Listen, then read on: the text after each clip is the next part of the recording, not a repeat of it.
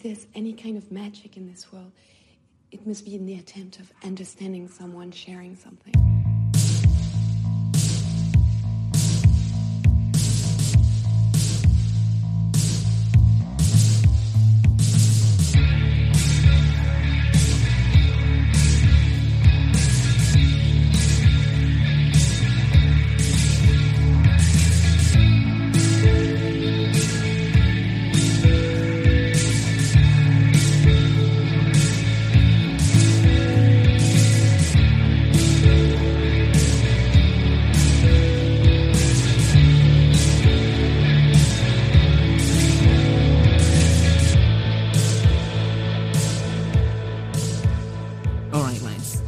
Let's get into it. And furthermore, let's supercharge this with positivity because we need it right now. We've got it, it's growing, but we need more of it. We need to keep feeding positivity into this situation. Yes, the tiny impotent hands of tyranny have been smacking us about left, right and centre. They've been getting some good shots in, they've been getting their licks in, no doubt about it, and they have been deploying some real shit-heel tactics, the likes of which we haven't seen deployed for quite some time. But we're not just standing there and taking it, we're swinging back, and by we, I mean everybody that is being involved, whether that's on the front lines, physically in person, protesting, demonstrating, letting your voice be heard, letting your physical presence be seen, or if you are educating, if you are sharing links, if you are sharing information to certain organizations, if you are making donations to said organizations, if you are talking to people, if you are listening with your ears and your heart, if you are broadening your scope of understanding, if you are opening up your horizon with more empathy than before, then you are included in the we. So let's keep that going, let's keep that momentum moving. Yeah, we are not out of the woods, we probably haven't even faced our darkest days yet, but if we keep standing up, we keep standing together, we keep moving forward, we keep letting our voices ring out, we keep sharing information, we keep talking, we keep listening, we keep expanding our horizons and our scope, and we keep moving forward with positivity, then yeah, this could be the start of something that changes so much moving forward. In this week's episode, I want to talk to you about something that I love, something that is very near and dear to me. I want to talk to you about not just a musical group, not just a art collective, but a union that has come together, that has formed this presence, this power, which stands against tyranny, which stands against division. This union which speaks openly and honestly with the hopes of reaching those that feel unheard. A partnership in which both sides of the coin come from different parts of town, so to speak, but yet are united on certain fronts that are joined together by certain ideas, ideals, and experiences, and have opened themselves up to something much wider than just music. I want to talk to you this week about Run the Jewels, the hip-hop duo of Killer Mike and LP. And the reason I'm talking about them with such vigour and such excitement is because this band, without any sense of overinflation, without a drop of hyperbole, have really helped change me, my life, my outlook, and my perspective. They are a group, they are a collective, they are a union that really embody the idea of giving power and presence to people that have for so long felt like they've had neither. Plus, they also make fucking great music. I would love to be able to play you some. In fact, I would love to drop in a number of tracks, just even snippets, samples, and talk about why I love those tracks in particular, what they mean to me, why I just think they work in the way that they do. But due to copyright, I'm not even going to go near that. I suppose the hidden blessing in that is if you are unfamiliar with the group's music, if you've never heard any RTJ stuff, then this is a great opportunity for you to go and do that. And I just absolutely urge you to go and do that because it's amazing. In fact, I mean, if you want to pause this right now and come back to it later, I don't even have a problem with that. Do that. In fact, yeah, what are you listening to me for? If you've never heard of Run the Jewels, go check them out and then come back. And then, I don't know, maybe you'll be more of a convert than me by that point. Outside of my frankly obvious and unwavering love for Run the Jewels, the reason I'm doing a singular episode dedicated to them is as part of a celebration. To celebrate what they've meant to me over the years and to celebrate their return. We've had 2 new tracks from them recently, the first 2 tracks off the album, But tomorrow, the 5th of June 2020, the full 4th album drops in its entirety, and I cannot wait. Hold up. It turns out I don't have to wait. Turns out you don't have to wait. Turns out none of us have to wait because they've released it early. Yeah, as I've been recording this, it turns out they've dropped it. Yeah, they've done this before. I'm not complaining. I love it. But yeah, I was not prepared for this. I was gearing myself up for Friday. But I don't need to do that. Neither do you. It is out. So I don't know. Maybe you want to put this on pause. Maybe you want to just come back to this. If you've never heard them before, yeah, I don't know. Sorry, I'm a little bit flustered and excited. But yeah, it's out. And wow. Yeah. Furthermore, they've made it available for free for anyone to get at zero cost. This is something they've done with all of the albums, but it just feels more relevant and special now, because if we ever needed the healing tonic of music, it's probably this year more than any possibly ever. So yeah, you can go get it for free. I'm excited. I don't know what it's going to sound like musically, but lyrically and thematically, I know that there's going to be some funny stuff on there. I know there's going to be some empowering stuff on there. I know there's going to be some deeply personal stuff on there. I know there's going to be stuff. I've heard snippets, and I know that there's stuff that is extremely relevant to what's going on right now. I know it's going to be a fully dimensional RTJ album. I know that much. How it's going to sound, I don't know, but I am very much looking forward to it. But in the meantime, before we get to that point, I'm going to talk about how we got to that point. We're going to spin the platter of time all the way back to 92, and briefly, because, you know, no one has time to really go into this in a great amount of detail and depth. Although, if you are interested, I urge you to do so. I urge you to dig out the tracks, the records we're going to be talking about along this process. But yeah, we are going to go from 92 and briefly talk about how we got to 2020, album number 4, and how at some point in that timeline, on that journey, I found something that made a huge difference to me. Something that genuinely helped reconfigure both my internal processing and my external projection.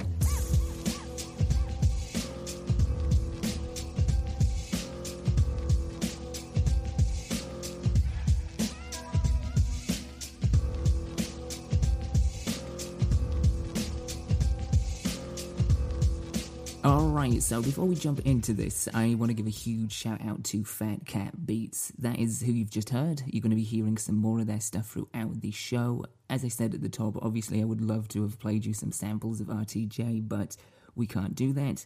So I'm using some royalty-free beats courtesy of Fat Cat Beats. And if you enjoy hip-hop, if you've enjoyed what you've heard there, you enjoy what you hear going on in the episode later on, and if in particular you like 90s hip-hop, then I cannot recommend you check out Fat Cat Beats enough. What I'm going to do is I'm going to throw a link up to their YouTube channel in the show notes for this episode, and you can find the show notes for this episode and the other episodes we've done so far over at our new website, dimed-out.com, or dimed-out.com. What am I doing? Everyone knows what a hyphen is. Yeah, we have a website. It is still coming together, so, you know, excuse the mess. But yeah, that's basically where the shows are going to be posted. Additional material will be there as well.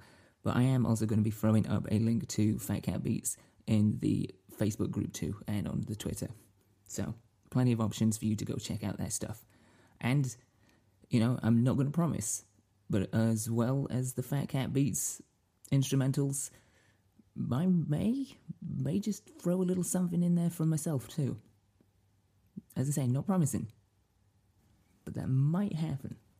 Anyway, run the jewels. We are going to go all the way back to 1992 and bring it to modern day. I'm going to go through a brief outline of both individual career paths and how they merged and get us to this point in time right now. I say brief because I'm not going to go into too much detail.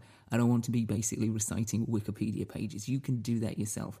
If you like the sound of something, then by all means, go forth and dig deep into it. I am going to be talking about certain songs. I'm going to be mentioning other artists as well, so you may want to get yourself a pen or a pencil handy. You know, if you want to go old school and analog and make a list. In fact, what I will do, I will save you the trouble. I will make a playlist of the songs and artists mentioned, and we'll throw that up in the show notes too. How about that? So I put that pencil down, put that paper away. I'll do the work for you. How's that sound? Yeah, I thought so. Anyway, let's go back to 1992.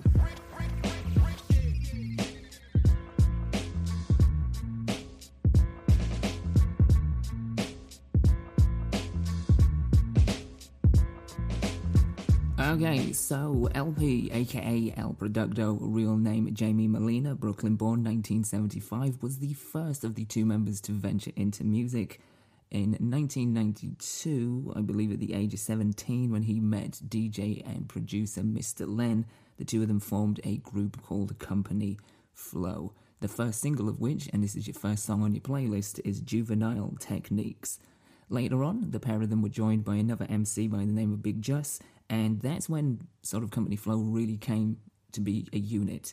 In 96, they released their first EP called Fun Crusher, and in the following year, in 97, they released Fun Crusher Plus, which I can't remember off the top of my head if the Fun Crusher EP was on Rawkus Records, but the full-length album, Fun Crusher Plus, definitely was. In fact, and I may be completely wrong here, so don't take this for fact, but I think Fun Crusher Plus may have been the first, or at least one of the first albums released on Rawkus. And the reason I'm bringing up Rawkus is because, for those of you who don't know, Rawkus Records was like a powerhouse. It was like a stable of just amazing underground hip-hop talent in the 90s.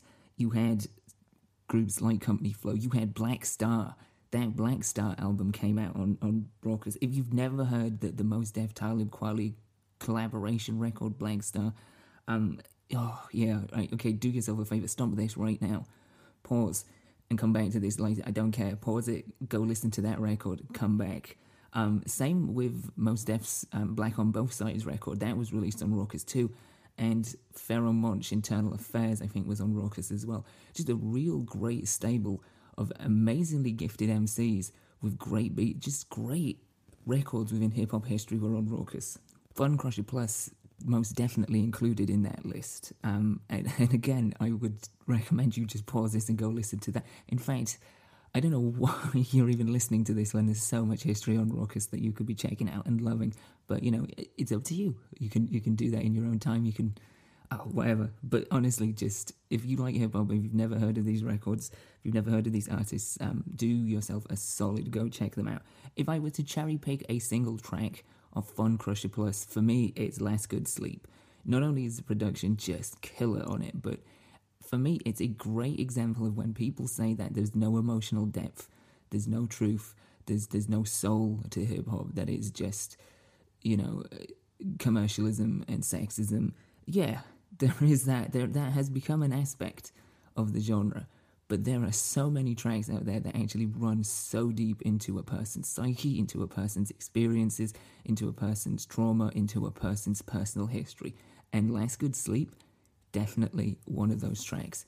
So after Fun Crusher Plus comes out in 97, the next album is an instrumental record called Little Johnny from the Hospital, which often kind of gets overlooked a little bit, I think, but is really just a great example of like the seeds that would mutate and become signatures for LP's production style. I mean, his production style has moved and evolved and shifted throughout the years, but there are definitely sort of foundations to it. And I think you can hear a number of them on Little Johnny from the Hospital. Stuff like the layering of just tracks and instrumental parts, the weird, odd sounds that are in there, the science fiction and dystopian influence within his music. It's all within there, especially within the synths in Little Johnny. It's instrumental, so I don't know if that's going to tip you one way or another, but again, definitely worth checking out. After this record, Company Flow left Rawkus through disagreements, of which I'm not entirely sure, and honestly, not my business, and it's a totally insignificant detail. The main point coming out of it is that they left Rawkus, and in the event of this, LP set up his own label called Definitive Jux, or Def Jux for short, which in its own right actually became a great platform for underground and unheard hip-hop, working with a bunch of really talented people in terms of production and lyricism. In terms of lyricism, A$AP Rock was on Def Jux. That tells you so much. If you know who A$AP Rock is, if you don't, rectify that pretty much as soon as you can. But you had a bunch of other people on Def Jux which were just killing it. Del, the Funky Homo Sapien, Cannibal Ox, and I think RJD2 was on Def Jux too. Not entirely sure, but I think he was. Anyway, in its own right, Definitive Jux became a sort of powerhouse for underground hip-hop too. It also became a platform for LP to release his own music, and I imagine it gave him a great deal of creative freedom. He wasn't sort of fighting over semantics, and he could put out exactly what he wanted when he wanted, which he did with Fantastic Damage, his debut solo album in 2002, which is not just a great debut, it's just a great example of LP sound maturing, developing, and taking those seeds that I was talking about with Little Johnny from the Hospital and developing them. At this time in 2002, Killer Mike, the other side of Run the Jewels, real name Michael Render, proud citizen of Atlanta, Georgia, had really kind of made his presence known with the verse that he did on Outkast's The Whole World. And at this point had established himself in front of a lot of people as a member of the Dungeon family and as an associate of Outkast. He had been on Stankonia, the breakthrough album that Outkast had, and was on the track Snappin' and Trappin', which no doubt I've listened to countless times in my youth, but going back to it in recent times and just listening to him and his, all bad puns intended, mic presence right out the gate on that track, it's incredible. Like, that dude just kicks the door open and lets you know who he is, which is pretty much exactly how I would describe his debut album, Monster, which came out in 2003. Yeah, he just kicks open the door, establishes his cadence, his lyricism, establishes his attitude, and again, all bad puns intended, his mic presence. It's there, he's there, and he is not afraid to let you know it. I'm going to skim through a little bit the next section and just kind of get us up to speed somewhat. So the following year, 2004, LP releases his second album, High Water. It's a jazz fusion record, and I'll be honest, I don't really love it. Yeah, there are moments in it, and there are definitely bright spots and highlights, one of which is the track that LP does with his dad, jazz pianist Harry Keys, which, by the way, pretty damn awesome name for a jazz pianist. The track is called The Moon Was Blue, so if you want to hear some of LP's jazz fusion and just hear him work with his dad, which is actually admittedly pretty cool, I would check that out. I'll throw that on the list. The Moon Was Blue. The following year, 2006, was the first album in Killer Mike's Pledge Allegiance to the Grind trilogy, which was simply called Pledge Allegiance to the Grind. The following year after that, 2007, you had LP's third album, I'll Sleep When You're Dead, which kind of went back to what he was doing before High Water. I think he described it somewhere down the line as like a psychedelic BDP record, which kind of actually fits when you think about it. Or if you listen to the record, you maybe get that impression too. The following year, 2008, Mike released I Pledge Allegiance to the Grind 2, and then the following year, in 2009, he finished the trilogy with Pledge. And for me, at this point, with Pledge in 2009, this is Killer Mike. This is the epitome of him as an artist, as a musician, as a lyricist. Pledge, for me personally, not just his best work, but his most focused, his most unafraid, his most hungry, his most unapologetic work. His lyricism is so strong, so sharp, so abrasive, and so, as I say, just hungry and unafraid. This is a guy that is just going in on topics like he's touched on before in the previous albums, but this is like a mission statement. To me, this is the record that, yeah, it just epitomizes who I feel Killer Mike is musically, artistically, creatively, socially. It feels like this is a record made by someone who just has the impression they've got nothing left to lose. So I'm just going to go for it. I'm just going to go all in and just dump so much into the commentary that I'm making on hypocrisy, on division, on brutality within the police system, within systematic failures. It's just, yeah. If in recent times you've really got behind Killer Mike's messages and you've kind of have maybe been introduced to him due to his speech in Atlanta, which, by the way, he just knocked out the park. I mean, of course he would. Anybody that is familiar with how passionate and how invested he is within the issues he talks about, you know this already. But he knocked that speech out of the park, and he knocks this album out of the park. So if you have just been introduced to him and you are working your way through Run the Jewels, work your way through his back catalogue too. But yeah, Pledge is the album that I think crystallizes what Killer Mike is about. And if you just wanted a sample of what I mean by this, then check out the tracks That's Life 2 and Burn. They still hold up so well as a great example of his intelligence, the attitude he has, and the fire behind Mike's lyricism and his delivery. Because that's the thing, as good as he is as a lyricist, his delivery, as proven all the way back in 2003 with his debut, even with that verse we talked about on Snapping and Trapping, it's the same thing. You know, the dude has a delivery that sometimes is like a sucker punch straight to the ear, but that's great, because it grabs your attention. And then once your attention has been gotten, then you can be reeled in, and artists, musicians can talk to you on a personal level, on a deep level, about real shit, stuff that matters. I'm from the place where hardcore is beautiful.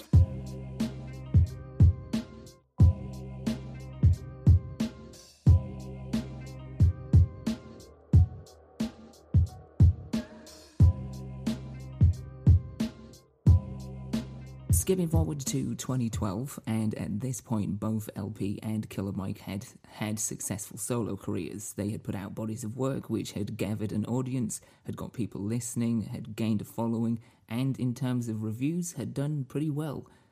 Some albums better than others, but for the most part they seemed to be pretty well reviewed by critics. But for whatever reason, all of this, and I think it's fair to say, all of this didn't really quite translate commercially speaking. At this point, LP had stepped down from running Def Jux as well. The label was still selling its archive collection, but it had wound down production and release of new material. The reason LP stepped down primarily was to just focus on production and his solo work, which is what we got in 2012 with the album Cancer for Cure. An album that was released, I want to say, within about a month of Killer Mike's solo album from that year, R.A.P. Music, which is where the two came together for the first time. I believe, if memory serves me right, it was an executive for either Cartoon Network or specifically Adult Swim, which introduced them to each other. And if I remember correctly, LP was brought on to do some production work for Killer Mike. The two bonded over several different subjects, one of which being a sort of mutual love for Ice Cube's America's Most Wanted, which is also going on the list, both the album and the title track itself. So yeah, if you haven't checked that out, do. And you can definitely see why that's an influence on LP in terms of the production. The Bomb Squad production sounds, that big, chunky, nasty sound. Yeah, so the two bonded, started working together on Mike's album, R.A.P. Music, which was a breakthrough record for him in a lot of ways, specifically for me. The same with Cancer for Cure with LP was a breakthrough album for me. In fact, these were the two albums that introduced me to both of them as individuals. At the time, I was reviewing music. I was doing album reviews for a couple of places, and these were two albums that were being circulated and really critically acclaimed by a lot of places. A lot of people were really high on both of these albums. They came through to me to review for different places. I had never heard of either, hadn't heard of Company Flow. At that time, I wasn't aware that Mike had been an affiliate of Outkast. No doubt I'd listened to Snapping and Trapping numerous times, didn't realise it was him. Anyway, these two were breakthrough albums for a lot of people, but for me as well. And yeah, this is the melting pot. After doing the production for R.A.P. Music for Killer Mike, LP got Mike to do a verse on Cancer for Cure, and the two just, I guess, went from there. Got on so well creatively and personally that they formed Run the Jewels and released the first album in 2013. Now, at the time, I actually wasn't aware. Somehow this slipped by me. I think I was still doing reviews in 2013, but for some reason this just flew under my radar until months after they released it. And as I say, months after was the first time that I even knew they had decided to do a group together. But before we kind of get into that, not to gloss over R.A.P. Music and Cancer for Cure, I'm going to throw in two tracks, one from each to add to the list. So from R.A.P. Music, I'm going to throw in Reagan, and you should also check out the music video for that. And for Cancer for Cure, I'm going to throw in Drones Over Brooklyn, just because the beat is bananas. Actually, I'm also going to add another track. I'm going to add Request Denied from Cancer for Cure, and from RAP Music, I am going to throw in the Willie Burke Sherwood. Just listen to the lyrics of that song, just the poignancy, and I think the relation to a lot of the issues that are at the forefront of what's happening now are in there.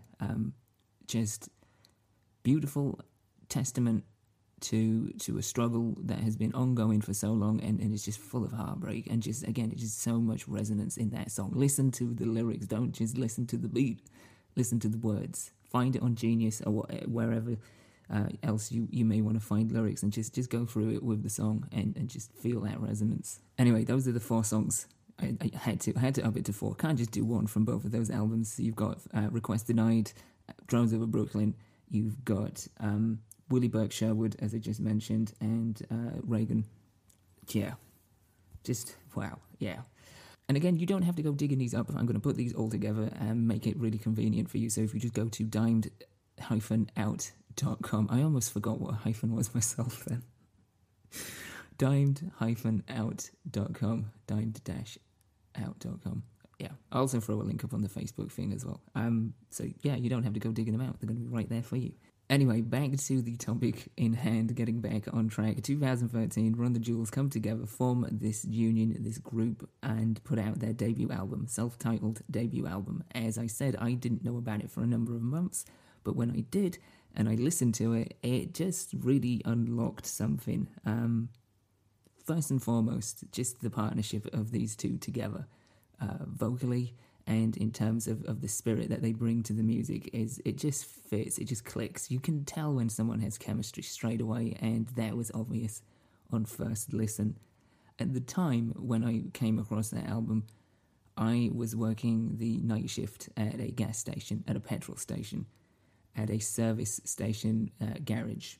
And yeah, it was a soul-sucking job in many aspects, but one good aspect of it was that I was on my own, I had no supervisor, and I basically had control of the music that was played inside.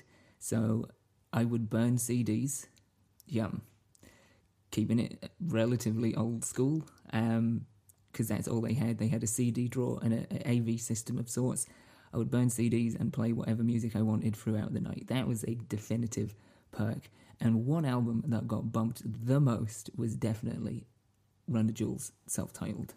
And I think one of the things, the thing that really, outside of the production, the thing that really jumped out of the music to me about that group and about that union and the synergy and the chemistry they had was just the energy. It was over the top. It was a sort of swagger and a bravado that was dialed all the way up to 12 in terms of animated silliness. It was hilarious. It was just full of weird and wonderful imagery. But it was also full of sincerity, and it was just full of, again, kind of like what Pledge was for Killer Mike individually. This felt like it was a mission statement for both of them. Like they had tried their best for years, and they had put all of their self, all of their essence into the craft that they had done. They had grafted so hard for years, and they were at a point now where they just kind of had reached a sort of apex in their careers, and were just... It was no holds barred. And even though I didn't know this at the point, I didn't know about their trajectories, their individual paths, about their struggles, about the way in which they had reached this point, you could feel it. You could just feel it through the energy or through the vibe, as the kids would say. It just came out clear as crystal that these were two guys that were just not playing around anymore. They were here to just kick down doors and make themselves heard, and that was just so empowering, especially to somebody who at the time was just really lost in depression and just had no focus, no direction in their life. For somebody that was just working a dead-end job that they hated and just felt like just so isolated from everything, and whose self-esteem was in the gutter. To hear that raw energy, that raw confidence, and to see it so focused, it was genuinely inspiring. I mean, at this point in time, I was at my heaviest. I hadn't started my progression. I hadn't started my journey in getting my mind right, my body right. But here was something that kind of would later on, maybe not in that immediacy, not in that moment right there and then, But the following year, for sure, it would fuel something in me, something that just pushed me to make myself better.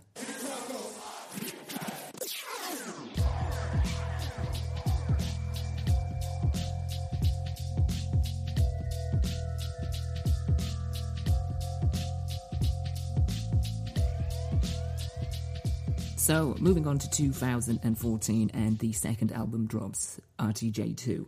And at this stage, I'm all in. I'm fully immersed. I love this group. I love the music. I love the energy. I love the spirit. I love the camaraderie. This is for me. I'm completely invested in this. The first album helped me get through some really long, lonely, depressing, soul-sucking nights in a dead-end job I hated. But it did more than that. It kind of began to help me reassess what I can do, what I'm capable of. It began to slowly feed into me a sense of belief. It began to sort of raise up my own self-esteem. That was with the first album. Second album grabbed my self-esteem by the hair and pulled it up screaming and made me realize what I can do. At this point, I had been given my prognosis of having diabetes type 2. I was at my heaviest, and I had also made the cognitive decision to change that, to, as I say, get myself right and make myself better. So I had started my journey pretty much had just started it when the second album dropped. And having known all the tracks to the first album, loved all the tracks to the first album, this was a whole new arsenal of sonic weaponry. Adding both albums and some other stuff into my gym playlist, it encouraged me to keep going. It encouraged me to do more exercise, to gradually build up my exercise and to push forward with the positive changes I'd made in my life, to keep moving forward with the dietary adaptations I'd made and just lifestyle choices. It pushed me forward. It gave me musical fuel, especially in the gym. It gave me musical fuel to just keep going, to push that little bit further, to spend that extra 10 minutes, to try that, to push myself further than I'd been before. I cannot underestimate how important both of those albums were in terms of listening and consuming, as I say, as fuel to just push me forward in terms of actually being physical, doing physical exercise and challenging myself and wanting to go to the gym because of the feeling that I got from listening to that music, doing that and moving forward. And that's the thing, it's not just that it was fuel for the gym, it was fuel for me. It was fuel for my self-esteem. It made me look at myself in a different light. It made me stop beating myself up as much, which is something I'm still guilty of, but it made me realize that I had worth because I could feel the confidence, I could feel the self-belief, I could feel like the energy towards things that I also hated. You know, the idea of oppression and division and just sticking up for the underdog and sort of being there for the people that don't have voices. It was punk rock, but in a hip-hop duo. And it was the spark of music that I hadn't had since I first got into punk rock at 17. The feeling of belief that it gave me, the idea that, you know, was instilled in me that I can overcome obstacles and odds that are put forward in front of me and that I could move forward with this long journey that I had just started. It just filled me with confidence. It just filled me with a sense of belief that I honestly hadn't ever really had from a musician before. And I've loved music all my life for various different reasons, just like aesthetically, emotionally, personally.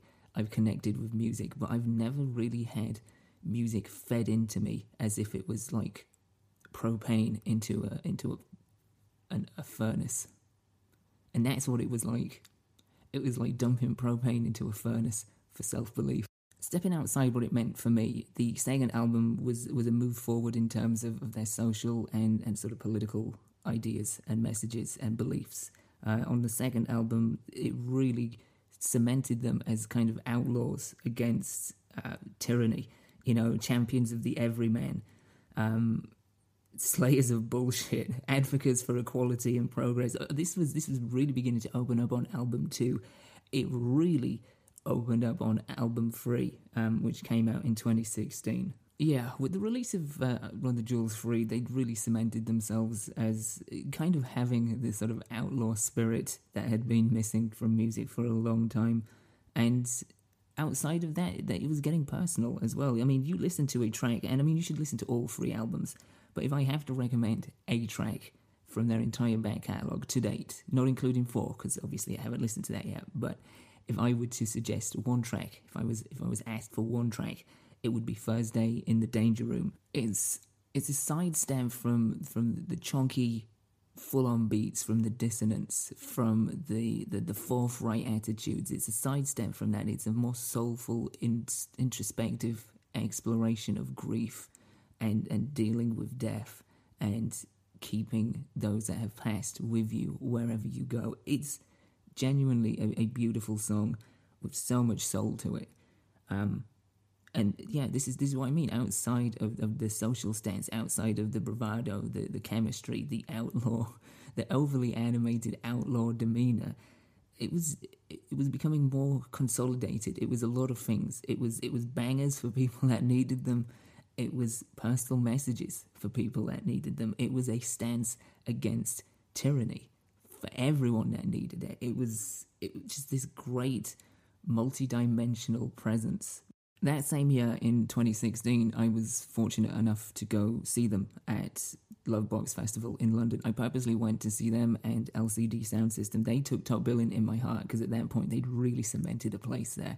I mean, I love LCD Sound System, but yeah, I was there for RTJ, and it really didn't disappoint. From a performance standpoint, it was amazing, but just as a communal feeling too, to be there with other people who got the same energy, the same connection, the same sort of instilled sense of belief that I had. It was, and through people that you didn't know, you didn't even have to speak to. You could just feel, you could feel the connectivity there through the music and through what the music's given each and every one of us that was there purposely to see them. It was. I've been to a number of concerts in my time. Some have been amazing, some have not been. This was something else because there was so much personal attachment to it. And yeah, I think of that day still fondly. Just being there, experiencing the music that had really pushed me forward, that had really kind of made me reevaluate my own worth, what I can do, what I can be, and to share that in a silent but yet voluminous way with people I'd never met who also felt that way. Just a very sort of powerful and poignant moment to see those guys live. It is really quite hard to articulate and put into the appropriate words to accurately describe something that is stemming more from feeling than it is anything that is maybe tangible or theoretical. But yeah, if you've ever had a band or something, a book, a movie, a play, a painting, something that you've just not only connected with but felt has molded you in some way, then you might understand. Hopefully you do. Hopefully you have something like that in your life. And if not, hopefully you find it soon, because it can make a huge difference.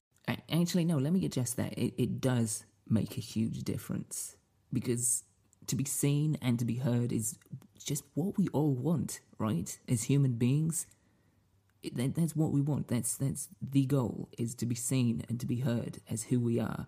And through the music of two people I had just recently discovered as individual artists, I felt that. I felt seen, I felt heard, and I felt empowered. You know, at this point in my life, Run the Jewels, they're not just a favourite band. They're not even just a motivational power source anymore. For me, they really are a touchstone of personal resonance.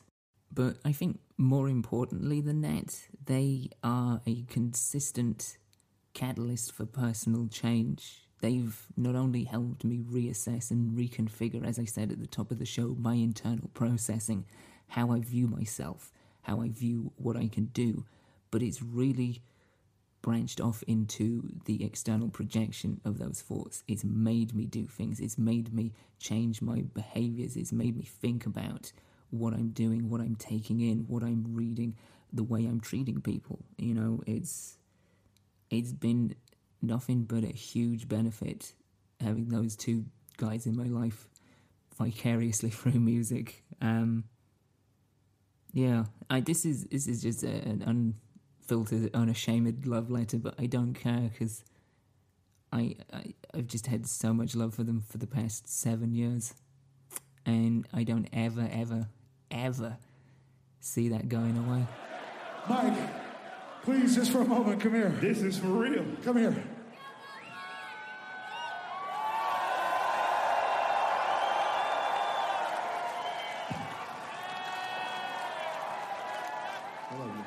That's my motherfucking brother. So there you go. That pretty much does it for this episode / love letter. I hope you've enjoyed it. If you're a fan, then you will most definitely have enjoyed the high praise. Presumably, I don't know. Maybe it was too much. I don't care. Whatever. If you've never heard of them, then obviously I urge you to go check them out. But I also urge you to check out the playlist that we've talked about and the stuff that I've added to it as we've gone along. If you enjoy hip hop, if you like hip hop and you want to dig a little bit deeper, you're unfamiliar with the stuff we've been talking about on this episode, then do broaden your horizons, dig deeper into the genre, because there's so much amazing stuff within it. Outside of that, next week's episode is, and I should also point out that we are going to be doing episodes every Thursday. I have a schedule.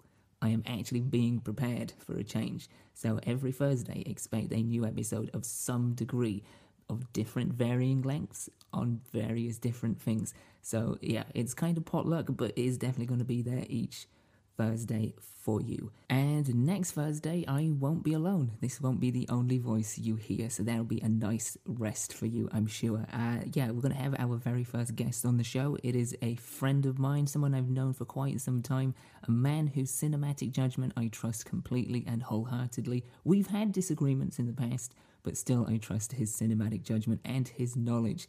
Man is a font of film knowledge. So we're going to be talking about cinema, we're going to be talking about documentaries, but we're also going to be talking about his trip to Japan and what it was like to immerse himself in different customs, traditions, and what it's like to be an outsider on the other side of the world. So plenty of good stuff, and our first guest. Hopefully you're going to enjoy it. As I said earlier, we do have a website now, which is dimed out. No, hold on. It's dimed-out.com. All that trouble with the hyphen, and I forget it at the end. dimed-out.com. It is a work in progress. It's gradually building. We're going to add more stuff to it outside of the show. Kind of maybe bookmark it? I don't know. Is that what people do now still? Anyway, you could do that. If you haven't yet, we are also available on pretty much most platforms you get podcasts. So whatever platform you use, you can subscribe to the show. That's a huge help. If you've enjoyed what you've heard so far, this episode and the previous ones, and you want to stick around, that's the best way to do it. Subscribe.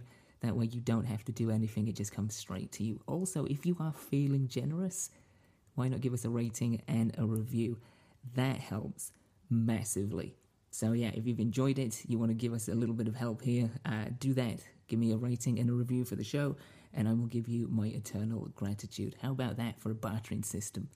Anyway, that is it for episode 4. I hope you've enjoyed it. Whatever you're doing, if you're out there, if you're inside, whatever's happening is crazy, I know. But do me a favor, look after yourself, okay, guys? And look after those around you. And until next week, keep it dimed out.